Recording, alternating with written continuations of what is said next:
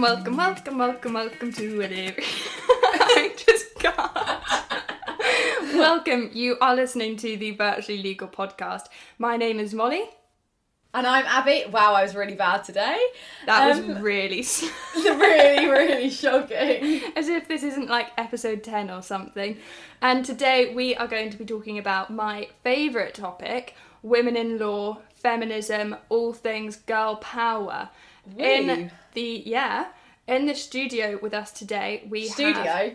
Bedrooms. Yeah. I say that every time. I feel like it just gives us... I can do studio. I can say I'm in a studio. Oh, for Sorry. anyone that doesn't know, that's Claire's voice. Claire's coming in early. So we both went to university with Claire, and she has written a dissertation on women in law. So we thought, who better to get in to chat about with us today? So Claire, if you'd like to introduce yourself a bit more. Hello, my name is Claire, which has already been said. You can tell I'm a first timer at this, can't you? I went to an all-girls school first off and then went to Birmingham. I actually already had a bit of experience with law because in my first year I actually went doing law. After I really persevered with it for the whole year, just realised it wasn't really for me. So I changed course and I did politics and international relations, loved it. And then I really loved feminism, gendered politics. That was like my go-to. I just thought it was fantastic and I really got on with it. And I just think it's something that everyone needs to learn, not just girls, because that is quite a common theme. Yeah, sorry, can I just side note for all boys that have just clicked onto this episode and then gone exit stage left? Stay listening. Yeah, please. Stay for the duration. Stay listening, 100%. So yeah, I got really into feminist politics, and then when it came to writing my dissertation, I wanted to do something on women and women's careers, and I sort of fell into thinking, do you know what? Let's go back to the good old days and go to law again.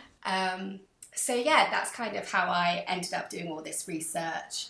It was definitely one of my favourite parts of university. It was just fantastic doing it. I spoke to such amazing women. Why did you choose to do women in law? Why not like women in firefighting? So I imagine women in firefighting would probably also be really interesting.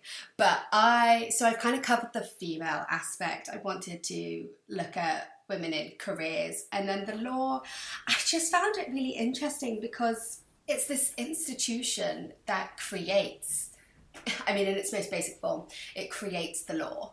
So I thought it would be really interesting to see if sort of equal rights play out within this institution that is meant to be an advocate for this. If women are actually kind of faced with barriers, that was the title. What barriers do women face in the legal profession? And I wanted to see if there actually were these barriers, because in theory there should be none. Equal pay for equal work, right? That should just sort out all our problems. 100%. Like, there should be no barriers at all. As part of like research for this episode, research quote unquote, Abby and I actually read Claire's diss.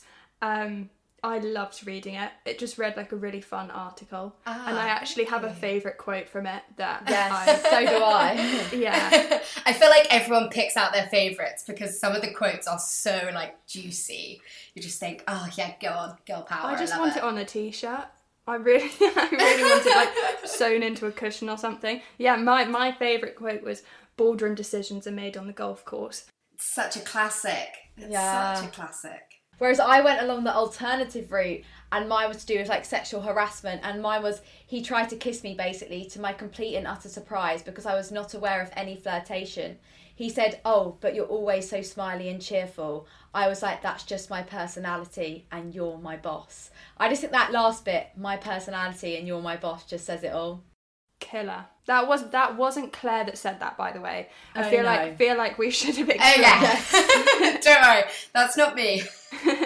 As part of Claire's diss research, she interviewed 11 amazing women all the way from trainee level right up to partner level to get their view on some of the issues they face. And actually, I think the most interesting thing I took from your diss was actually how there wasn't one like uniform position from the women. Like, what the partner said was often very different to the expectations that the trainees felt that they had on them. Yeah, absolutely. I mean, you can really see like career progression when I was speaking to them. I mean, I was really fortunate enough to have a really broad range of participants who were willing to speak to me. I managed to get 2 equity partners to speak to me, which was just fantastic. But you could really see they joined the law in like the 70s, and the issues that they faced kind of still come up as worries and fears for the trainees of today. It seemed more so for the trainees. In the reading, when we were talking about things, so when we, I mean your dissertation, when you were talking about things like, do you feel like you have to be more assertive or aggressive to like match the men? A lot of the trainees said that they did feel like they kind of had to adopt a bit more of an aggressive and assertive persona, but the more senior partners felt like they'd kind of settled into their own skin a bit more and like had their own groove kind of going on. Yeah, there was a really interesting kind of part of that section which was like amazing for my research. There was one of the partners had basically really recently been made a partner, and she still felt like she needed to be assertive and sort of take on a bit more of a masculine, I don't know if dynamic is the right word, but like a masculine approach to kind of like her work and boardroom meetings. And it was kind of like, because she's just become a partner, she's only just got that title, that ability to have your own style and people respect your own style hasn't quite developed yet. So she still feels like she has to make up for that. Whereas I imagine if I did this entire research again in 10 years, that I'd love to speak to her again and see her new approach with her new title and how she now kind of approaches her work in that sense. If she is still kind of conforming to those masculine traits and approaches, or if she's, you know, found her style. I find it weird because during the recruitment process, every law firm talks about how you should just be yourself. But then from your research, it shows that even though they want you to be yourself, do they? Or do they want you to be how they expect women to be in law, which currently isn't up to date? Yeah, that was another really interesting kind of factor as to why I chose law, because the route to get in is so regimented and it's so clear. Kind of, you'd expect everyone in there to be kind of treated the same. You've all got the same. I mean, the grades to get into law, you both know, are, you know, academic excellence, utmost importance, great university grades. You then go on to do your GDL, your LPC, so you're all going to law school together, and then you all go off into these firms. So everyone's kind of on equal footing because you've all gone through this training. So then why are some people respected in their manners more than others who have gone through the same process? It's almost like comes down to personality. Yeah, absolutely. And I think one thing that came up in the research was that female personalities can really kind of fall into the background and don't often get recognised or seen. And I think it comes down to being the loudest person in the room, which a lot of the trainees I interviewed didn't feel comfortable doing. And one of the girls, she actually said, you know, that's not my personality. I'm quiet. I'm very softly spoken. I'm never going to be the loudest person in the room. So she's almost feeling hindered simply by who she is. But it's not to say girls should act more like boys, because like there's plenty of timid, you know, quiet, stereotypical, more softly. Exactly. Yeah, we're talking about those guy. Yeah, we're talking about those masculine traits that actually are a pitfall even for men, because so many men don't even have them. But I just think in that respect, like how we're going to get there in the future is these partners that you were speaking to and who have recognised all of these flaws and problems in the past, hopefully then they will be able to look at their recruitment process and change it from there. But it's until we get those people willing to change it up to the top. Yeah, I mean, that was a massive takeaway from this whole research, was that there are kind of three generations at the minute. You've got your really old school partners who were made partner in the 70s. They haven't retired yet, like they're just still going. Because also lawyers were made partner so much earlier than they are now. they've been partners for ages and they're still in that old kind of mind frame. You know, women are still very new to the law, even though they're not. Then you have your middle ground kind of partners, male partners, who sometimes go to these like women in law events and sexual equality events and things like that and make the effort to have that understanding. But sometimes, I don't know, have a little hiccup and do something that isn't quite, I don't know, PG. And then you have like the trainees, kind of associate levels, who are really making an effort to get into all this equality kind of stuff. That I think it is really easy to ignore. It's really easy to ignore equality and inequality and just not see it. And I think a lot of the time, and this was something that one of the participants said, a lot of the time it's the people who really need to go to these equality events and understand the issues. They're the people that don't go because they don't think it affects them, because they don't see that problem. I am hopeful that, like, by the time we really get into our own in our careers and stuff, that things would have changed. But definitely one of the kind of anxieties that you identified amongst the trainees was particularly around like motherhood and how much of a potential barrier that's going to be. Because when I was looking into like pay equality stuff, the thing that really struck a chord was that actually pay inequality and the gender pay gap isn't necessarily so strictly between men and women as between like everyone and mothers. Yeah, definitely. Yeah. And that just like seemed to really, really play on all the trainees' minds, was like things that we talked about in our call before, Claire, things like you can't go to those drinks with your clients after work, whereas perhaps your male colleagues can. You have to do like the coffee mornings instead with the clients. Yeah, 100%. I think that was something that it was definitely a fear amongst the younger women, and sort of an anxiety. And I think one woman said, you know, you have to make a choice whether or not to give up a career in a city firm, or you be an absent mother. I mean, how can anyone decide between that at the age of 24? That's just, it's a decision that I would never want to make. And it is a decision that isn't just down to lawyers, it is down to lots of careers. But I think it's made particularly difficult in law just because of career progression, and you have to work so hard to get there. And I think it's so difficult. There were such amazing stories from the sort of old women though, where they said it's not impossible.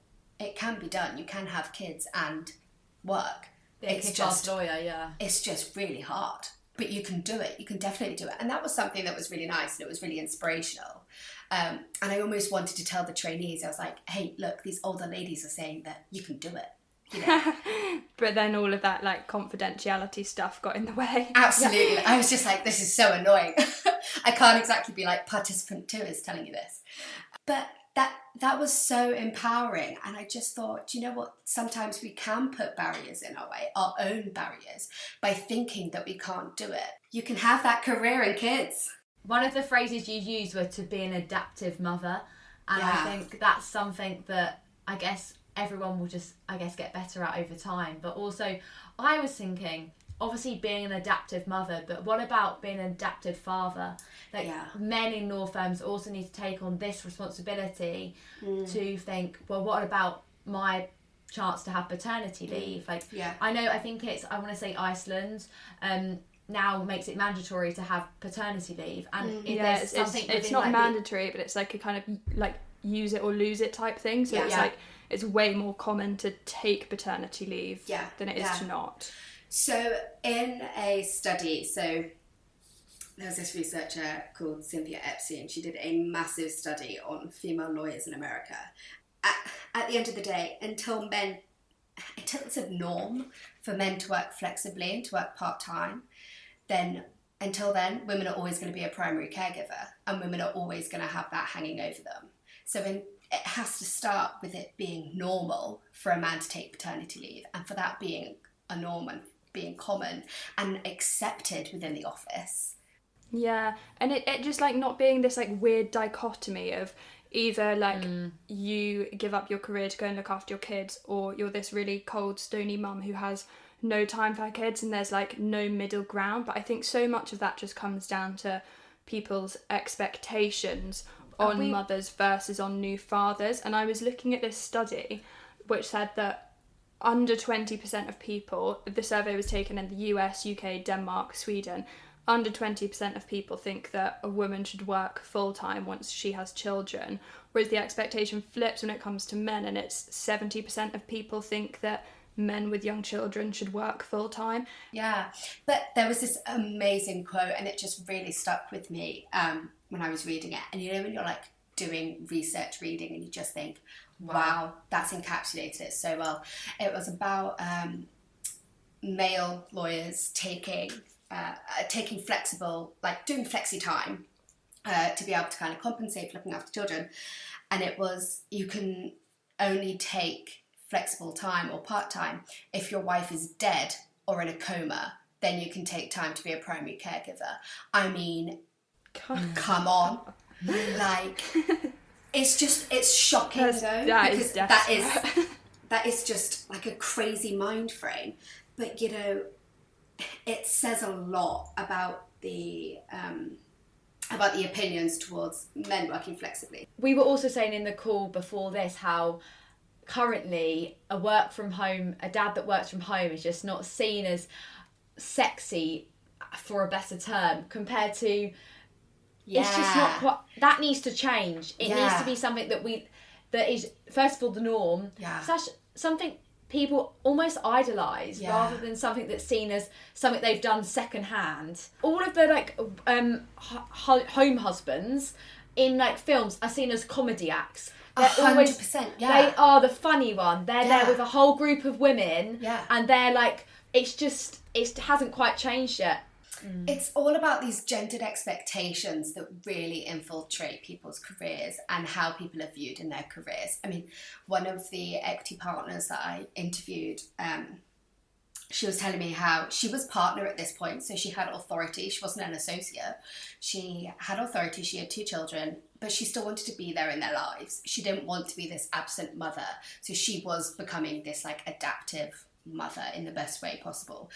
And she said so beautifully, she was like, I had to pack up, put all my stuff away at 5:30, take 5 deep breaths, get up, try not to make eye contact with anyone, print off all my work and leave so that she could be with her children.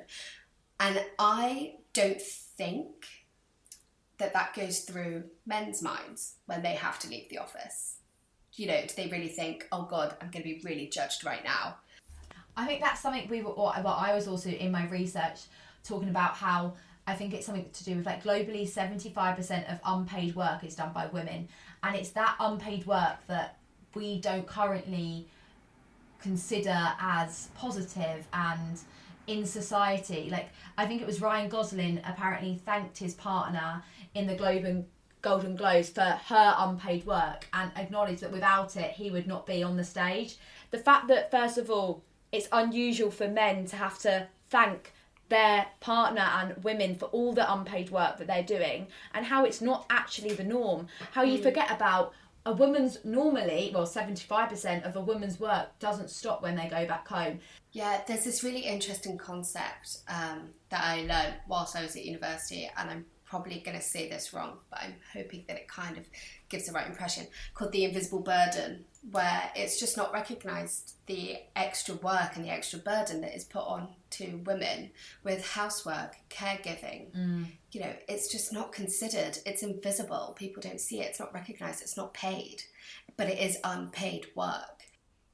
This issue of unpaid work then plays into the issues of equal pay. I mean, literally in 2020, UK women were still earning 19% less for their work. 19%. The Equality Act came out in 2010. It's been 10 years. Yeah, I honestly do agree. So Claire, we've talked about all and so many barriers that women face, but I guess another thing that definitely has come up recently with like Jeffrey Epstein, everything like that, sexual harassment is such a big thing, Me Too movement, but how is this working within the legal profession, and why is it still happening? Well, I think I think the Me Too movement has been fantastic by bringing attention to it, definitely. I mean, going back to kind of the basics of it, there's often a struggle to differentiate between friendly behaviour and sexually tinged behaviour. And then if a woman is sexually harassed, it's often kind of linked to, oh, she didn't get the comedic value of what I was saying and all of this. But when I was doing my research, one of the women told me of a story which was just incredible that it actually even happened, where they were just finishing up a massive deal. She was a trainee or associate at the time, and this was with the partner on that case. And they were celebrating, and he tried to kiss her. And she sort of pulled back completely aghast and thought, oh my God, what is going on? Why are you doing this? And it comes back to your quote that you said at the start. You said, oh, but you're always so smiley and so cheerful. But that's her personality, and he's her boss. It's just things that shouldn't happen at all. And I mean, that's sexually tinged behaviour. I mean, that obviously friendly doesn't mean flirty. Absolutely. Womanly charms are not a justification for trying to kiss a trainee, your junior. You're the authority in that scenario. Like, that is just not okay in all professions. And even I was reading an article recently on Legal Cheek about how this happened again, and a senior partner was fined after kissing and touching a paralegal in a wine bar, and quote unquote the actual title says extremely drunk senior partner. And I'm like, even the language there, extremely drunk, just normalizes and almost excuses his behavior. Like, do you know what, it was an accident, but like, it just sort of demonstrates how we haven't socially gone far enough to combat it. I'd like to think, though, the article with Legal Cheek and him being fined 10 grand, I'd like to think that they kind of made an example of him. Absolutely, yeah. So maybe that kind of shone the spotlight on, this really, really isn't acceptable. But I mean, it takes so much for women to come forward. I mean, even the woman who told me that story, she said, I asked her, I said, did you ever report it to HR? And she said no, because she probably thought she was going to lose her career. HR departments, I think, can either exacerbate the problem and often make it worse by sort of overcompensating, and then women, especially the younger women who are just kind of making their careers and making a start, then get called whistleblowers, and then people are almost overcompensating for that, and then they think they're soft, and then it leads you into a whole other web of problems. So I think HR departments need to be trustworthy, completely confidential, and make sure that the person that's reported the problem is given the all clear for all of the stages of prevention that they're planning to take. You know, don't go straight to the partner that they've raised an issue with and say, this trainee said this, that you've done this, what are your thoughts on it? But yeah, the Me Too movement has been great at kind of highlighting the issue, but there's definitely work to be done. And I mean, not just with sexual behaviour, you know, gender discrimination, and that can have even more of an effect. One of the equity partners had this fantastic story when she was just starting out. If she wanted to go into her partner's office, he had this wooden flooring, and he would make her take her heels off or her shoes before she went in, so she would be sitting in meetings. Bearing in mind, at this time, and creepy. At this time, she's probably the only woman in the room that also is a lawyer and isn't a secretary. And she's just sitting there in her tights, stockings, barefoot. Like, how mortifying is that? You want to be taken seriously. You're a high-flying lawyer, and you're treated in that way by your senior. How humiliating. And I'm not saying that these situations you get told off if you're a woman and you're not wearing heels sometimes. Exactly. It's such, I don't want to say a double standard, but it's such like contradictions everywhere. You have to do this, but then you get told off for doing this. And then if you don't do this, 100%, and it is just everywhere. But again, that's this old school type of lawyer that is kind of keeping these problems around. Whereas I think this new generation would never really experience these kind of problems, and would really make an effort to kind of rid the world of, or at least rid the legal world of scenarios like this.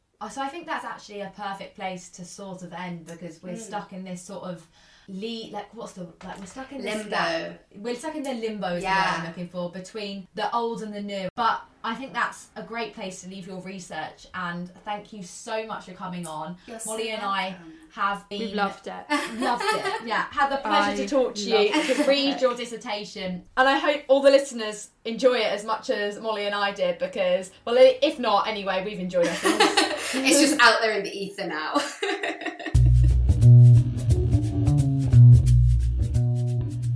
Once again, thank you very much to Claire for sharing and talking about her research. Inequality between women and men is something that we have made great advances in over the years. However, it is still something that we unfortunately grapple with in society today. I say society because it's not a women's issue. It is only as a collective that we can alter the gender disparities in society and in the law. Real change is needed in the gender expectations of men as well as women. Women in law is just a tiny part of a much bigger issue and something that we need to continue fighting. It is not all doom and gloom. Remember this, and do not let these stereotypes and inequalities discourage you from a career in law. Be the change you want to see.